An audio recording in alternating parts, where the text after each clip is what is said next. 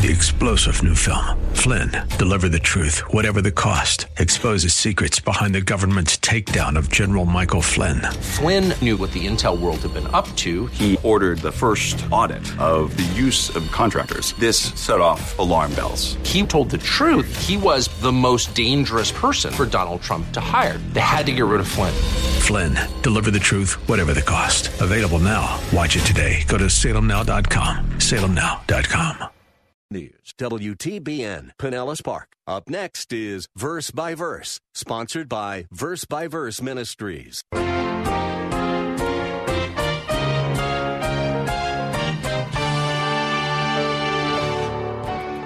Folks, that is so relevant today. You talk about being contemporary. It doesn't get any more contemporary than this. The heart is often what's lacking in our worship.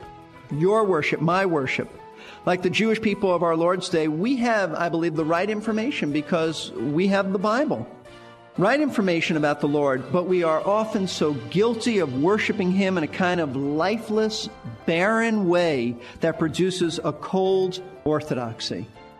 Going through the motions. Does that ever describe the worship services you have been in?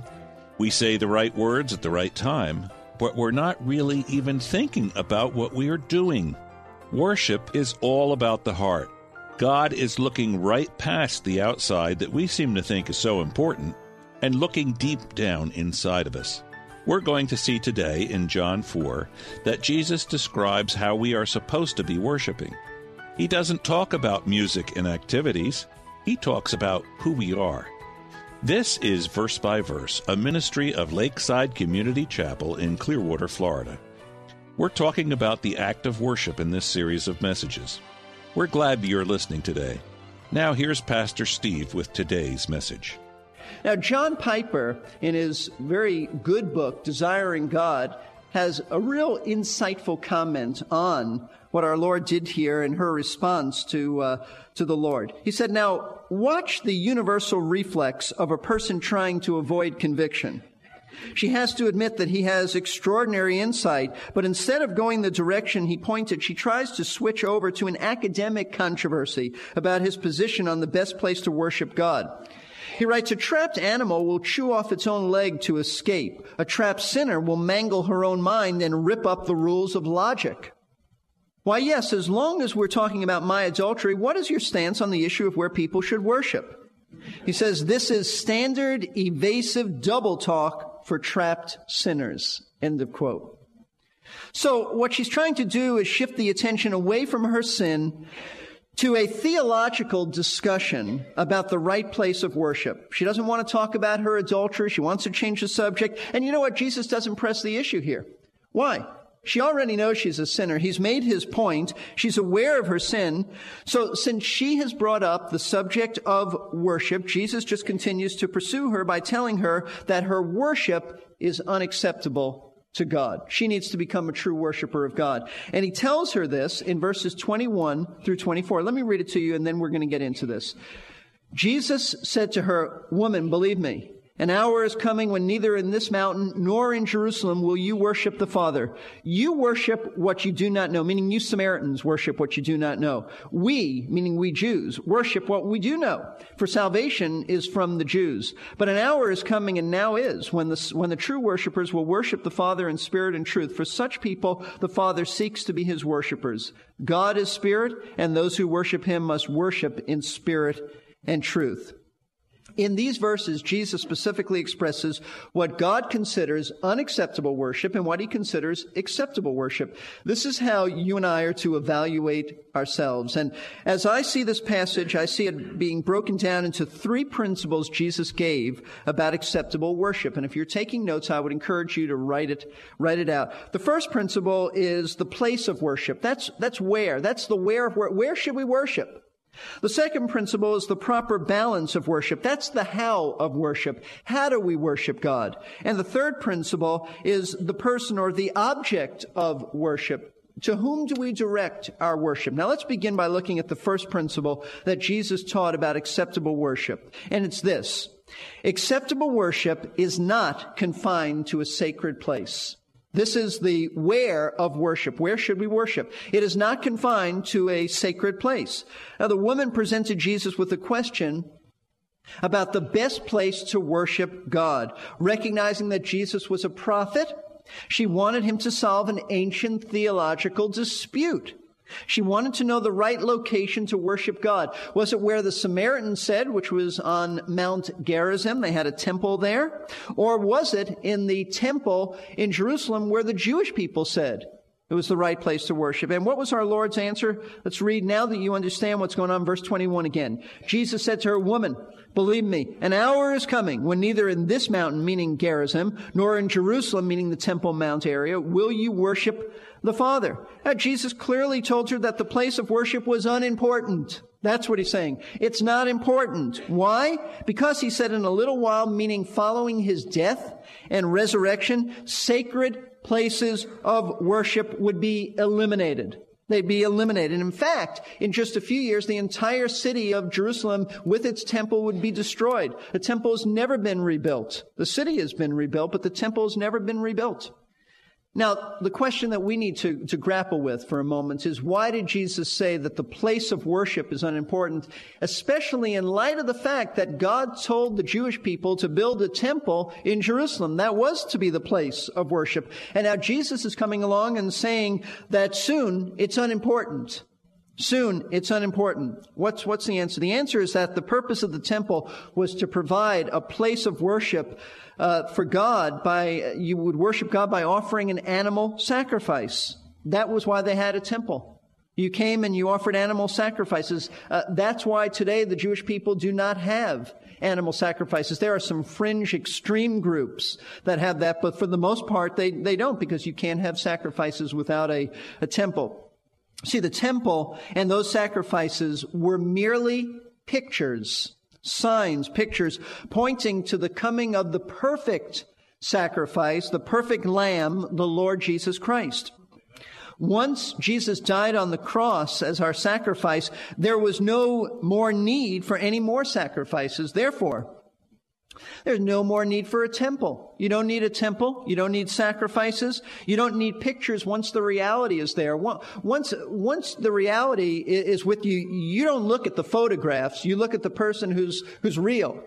That's what this is about. So today, worship is not limited to a prescribed place or a set time or some worship of a ritualistic manner. You don't need to go to a sacred shrine to worship God. It's not necessary. You know why? Because God has provided you with something far better than a physical building in Jerusalem. I'd like you to look at this. 1 Corinthians chapter 6. In 1 Corinthians chapter 6, the Apostle Paul tells us about a temple. There still is a temple. It's just not the one in Jerusalem. There is a place to worship God. 1 Corinthians 6:19, Paul said, "Or do you not know," implying that the Corinthians didn't know, "that your body is a temple of the Holy Spirit who is in you, whom you have from God, and that you are not your own?" You see, the physical temple and its sacrifices are over. They were just a picture. God has given us a much better temple and a perfect sacrifice. The perfect sacrifice has been Jesus Christ. The temple is now you. Your body, if you're a believer in Christ, is the temple of God, because the Spirit of God dwells in you. And so what that means is that if you're a living temple, it means that God's presence is continually with you. You can worship Him anywhere, anytime. He goes with you. You're with Him. Any place, anytime, anywhere. You don't limit your worship to Sunday morning or evening. You can worship Him in your car, preferably keep your eyes open. You can worship Him while lying in bed at night. You worship Him when you wake up in the morning. You worship Him while you're exercising. You worship Him while you're sitting in your living room. Anytime. That's what Jesus is saying. It's not one place. I mean, it's a sad thing. Those of us who will be going to Jerusalem, in Israel trip, you'll come to the Western Wall, formerly known as the Wailing Wall, and you'll see all these Jewish people who are, it's called davening. They're going back and forth, and They think that that's the most sacred place on the planet, not realizing that the Messiah has come, that they could be a living sacrifice, or they could be a living temple, the Spirit of God within them. But you're not limited to your worship. You're not limiting your worship to a place and a building on Sunday. Let me tell you about this building. This building without you is just one big empty room. I'm here every day, I know. What makes it exciting is when you come. Otherwise, it's a rather dull place. So what kind of worship is acceptable to God? Worship that is more concerned about whom you worship and how you worship rather than where you worship. Now, if you're hung up over the place of worship because of some false and artificial stimulus that you need to put you in some kind of a worshipful mood, and some people feel they need that, then you really don't understand what is acceptable worship to God. You really don't need that. You can worship Him at any time, because it is not where you worship God that's important. It is how you worship Him. And so Jesus goes on to tell us that acceptable worship is not confined to a sacred place. That's the where of worship. But He also tells us that acceptable worship has a proper balance between heart attitude and truth. And that is the how of worship. Notice verse 22. This is his second principle. How do we worship God? We know it's not important where we worship Him, but how do we do it? Jesus said in verse 22, you worship what you do not know. We worship what we do know. For salvation is from the Jews, meaning God revealed salvation to us. Now, in order to help this woman to become a true worshiper, Jesus is quite blunt at this point. He's really somewhat hard and harsh in his language to show her that her worship is inadequate. It's unacceptable. He's telling her that you are wrong. You're absolutely wrong, and you Samaritans are wrong. You are not worshiping the one true God. Why? Because their religion was a mixture of paganism with some biblical truth. Paganism. But it had some biblical truth, but mostly pagan. In contrast to the Jewish people who accepted all of God's written revelation. They rejected most of it, except the first 5 books of Moses. Therefore, the Samaritan worship was unacceptable to God because it was based on ignorance and man-made beliefs rather than the totality of the Word of God. That's why Jesus went on to clarify what is acceptable worship to God, what it entails. Notice verse 23. And verse 23 in many ways is the heart of this whole passage. But, he said, an hour is coming, and now is, when the true worshipers will worship the Father in spirit and truth. For such people, the Father seeks to be His worshipers. In this statement, Jesus spelled out 2 essentials of proper worship for those who would worship the Father through His Son. And that is the only way to worship Him. Number 1, He said true worshipers worship the Father in what? In spirit. In spirit. Now, what did Jesus mean by worshiping the Father in spirit? I don't believe here He's talking about the Holy Spirit. That would be contrary to the point. He's talking about spirit with a perhaps little s. By spirit, Jesus was referring to the human spirit, what is commonly known in the Bible as the heart. The heart. The inner person, the inner man, the inner you. So the thought here is that worship that is acceptable to God must come from the heart. It is not just an external thing. It's not going through the outward motions without any kind of inward heart attitude of devotion. And that's what many of the Jewish people, especially their leaders, were guilty of. In Mark chapter 7, verse 6, listen to this. Jesus said, rightly did Isaiah prophesy of you hypocrites. He's speaking to the Jewish religious leaders. He said it was true in Isaiah's day, and he prophesied that it would be true in this day. As it is written, this people honors me with their lips. Say, isn't that nice? They honor the Lord, but Jesus said, but their heart is far from me. They're saying the right words, but there's no heart. Folks, that is so relevant today. You're talking about being contemporary. It doesn't get any more contemporary than this. The heart is often what's lacking in our worship. Your worship, my worship. Like the Jewish people of our Lord's day, we have, I believe, the right information because we have the Bible. Right information about the Lord, but we are often so guilty of worshiping Him in a kind of lifeless, barren way that produces a cold orthodoxy. How is it evidenced, this cold orthodoxy? It's evidence in your worship when you sing songs without any feeling. When you praise, but there's no emotion. When you express words of praise to God, but you're really thinking about something else. You're not thinking about the words. It's just rote. Your lips are going through some kind of motion, but there's no passion. There's no heartfelt meaning behind what you are saying. The early service, I had to chide them a little bit. The early service, you're a lot different than the early service. They are a subdued group.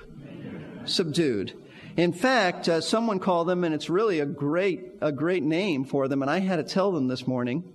I called them the red-eye service, of which later one said to me, ouch. I suggested that they wake up, that if they need to take a little bit of espresso in the morning, wake up, because and it's not just them, but all of us. This is true for all of us. When we worship, we need to put some heart into it.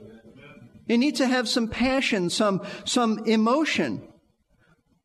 In fact, let me just show you. This is how David worshiped the Lord. In Psalm 103, I'll just read it to you, verse 1, but I would write it down for you. David said, "Bless the Lord, O my soul, and all that is within me, bless his holy name." All that is within me. He said, let me bless with everything I have. I mean, you remember David even danced unto the Lord. Now, I'm not suggesting that you do, the Jeremiah jig here. I'm just saying that David said, when I worship the Lord, I really got into worship.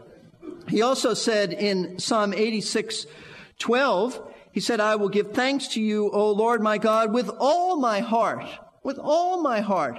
David understood that worship was, emotion is involved in worship. See, this is why your environment doesn't mean anything. This is why even the music is not the issue. It's not the issue. What is the issue is the condition of your heart. That's the issue. But when there is no heart in our worship, it produces that cold orthodoxy, and it produces a church, quite frankly, filled with artificial worshipers, going through the motions, but it's unacceptable to God. And let me tell you this is what, this cold, barren, lifeless stuff in churches is often what drives people away from a theologically sound church to often a charismatic church. This is why many have left fundamentalist and conservative and evangelical churches where the truth is taught, but they're looking for a church that has some life. They're looking for a church that has some emotion, some reality, and they're not finding it there. And they're starved for that. They want to worship the Lord. But the danger of that kind of worship is like the Samaritans. It is worship that has all heart and emotion, but without much thought and without much doctrine. And heart alone is not what makes our worship acceptable. That's just one part of it. That's often where our charismatic friends are at. It's very shallow. They often are into some kind of a frenzy, but that's not acceptable worship to God. Yes, we ought to have passion in our worship, but it is passion that has to be balanced with truth. And that's why Jesus went on to say that this is the second essential element of how to worship God. He said the true worshipers will worship the Father in spirit, and then he added, and truth. See, the Samaritans had all heart. From what we know of Samaritan worship, they were passionate. They did have heart. They did have emotion, but it wasn't acceptable to God. Why? Because they rejected most of the Bible. They rejected it. Their worship wasn't based upon truth. A little bit, but not most of it. And by truth, of course, Jesus is referring to the truth of the Word of God. Later in John 17, he will make this wonderful statement, "Thy word is truth." Thy word is truth. The truth of God, what he has revealed about himself in his word. You see, if the meaning of worship, now think with me for a moment, if the meaning of worship is to recognize God for who he is, the glorious, almighty, sovereign, majestic one, if that's what worship is, recognizing him for all that he is, and then to respond to him for who he is in praise and adoration and obedience and honor and reverence and all that, then we need to know who he is. We need to know who he is so we can respond to him properly. But how do you know who he is? How would you possibly know who God is unless he's revealed himself in His Word. That's why we need truth. Without the Word of God, we're lost in our worship. Now, we would know a little bit. We would know, as Romans chapter 1 tells us, without the Word of God, you'd know something of God's power, something of His grandeur, but that would be about it. You need the Word of God to worship Him properly. In fact, let me have you turn to Romans chapter 1. Let me just show you something that is so important. And it might put in perspective why so many people are religious today, but they're not worshiping the Lord. In Romans chapter 1, remember I told you last week that Paul says in verse 18, he said, "For the wrath of God is revealed from heaven against all ungodliness and unrighteousness of men who suppress the truth in unrighteousness." They hold down the truth, Paul said. Now, how did ancient man do this, and how does modern man do this? Verse 19, "Because that which is known about God is evident within them, for God has made it evident to them. For since," and he explains, "for since the creation of the world, His invisible attributes, His eternal power and divine nature have been clearly seen, being understood through what has been made, so that they are without excuse." Paul says that God has given man some light. Even without the Bible, man has some light, even ancient man, even modern man. He has some light. What is that light? Creation. He can look around and recognize something of God's power and majesty. And so he's without excuse because he rejected even that. Notice verse 21. "For even though they knew God, they did not honor," meaning they knew about Him, "they did not honor Him as God or give thanks." They didn't honor Him. They didn't worship Him. But instead, what did they do? They became futile in their speculations, and their foolish heart was darkened. In other words, rather than responding to the light of God's revelation, they began to speculate about what deity might be like. And what it led them to do was have a darkened heart. When they turned and they turned away from the light, you know what God did in essence? He turned the light off. Now they were in darkness. And what was the result? Verse 22, "Professing to be wise." And isn't that modern man? He's so wise in his own mind, they became fools. Think about it. Modern man thinks we came from monkeys. That's it. But they became fools. And notice what they did. They exchanged the glory of the incorruptible God for an image in the form of corruptible man and of birds and four-footed animals and crawling creatures. Man became an idolater because he rejected the revelation of God. Now, if you wonder why people are so religious, and people are religious, it's because God has made us to be religious, worshipful creatures. We're going to worship something. If we reject the truth of God's revelation, then we will find something else to worship. Ancient man worshipped animals. We worship ourselves. We have idols of the heart. We will worship something. That's why you go any place in the world and people are worshiping, but they're not worshiping the true God. Don't think that they're seeking God. They have turned away from Him, and that's why they're religious. They have rejected the truth. That's the point. It sounds like we really need to find the right balance in our worship. We need to worship in spirit with sincere, heartfelt emotion. And we need to worship in truth, that is, according to the clear revelation of God's Word. If we don't find that balance, our worship will be off-center and wrong. We'd love for you to give us a call at Verse by Verse. The number is 727-239-0306. Or check out our website, versebyverseradio, all one word, .org. There are so many free helps on the website, including many messages you can download and listen to later.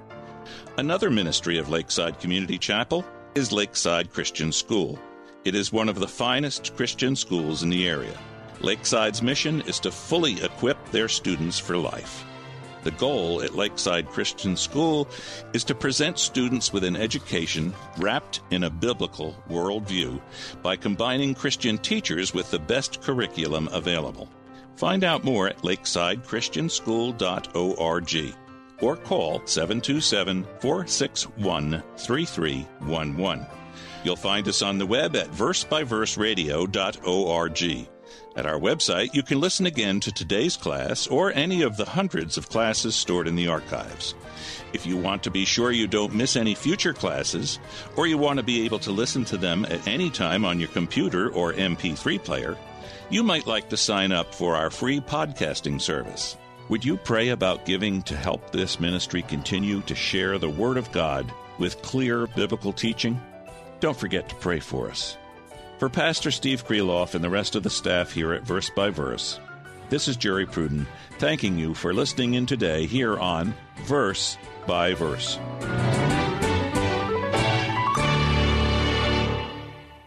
You've been listening to Verse by Verse, sponsored by Verse Ministries. This program was pre-recorded. To learn more, including how to donate to this ministry, visit versebyverseradio.org. That's Verse. We're here to give you strength between... 3-star General Michael J. Flynn, head of the Pentagon Intelligence Agency, knew all the government's dirty secrets. He was one of the most respected generals in the military. Flynn knew what the intel world had been up to. He understood its funding. He ordered the first audit of the use of contractors. This set off alarm bells.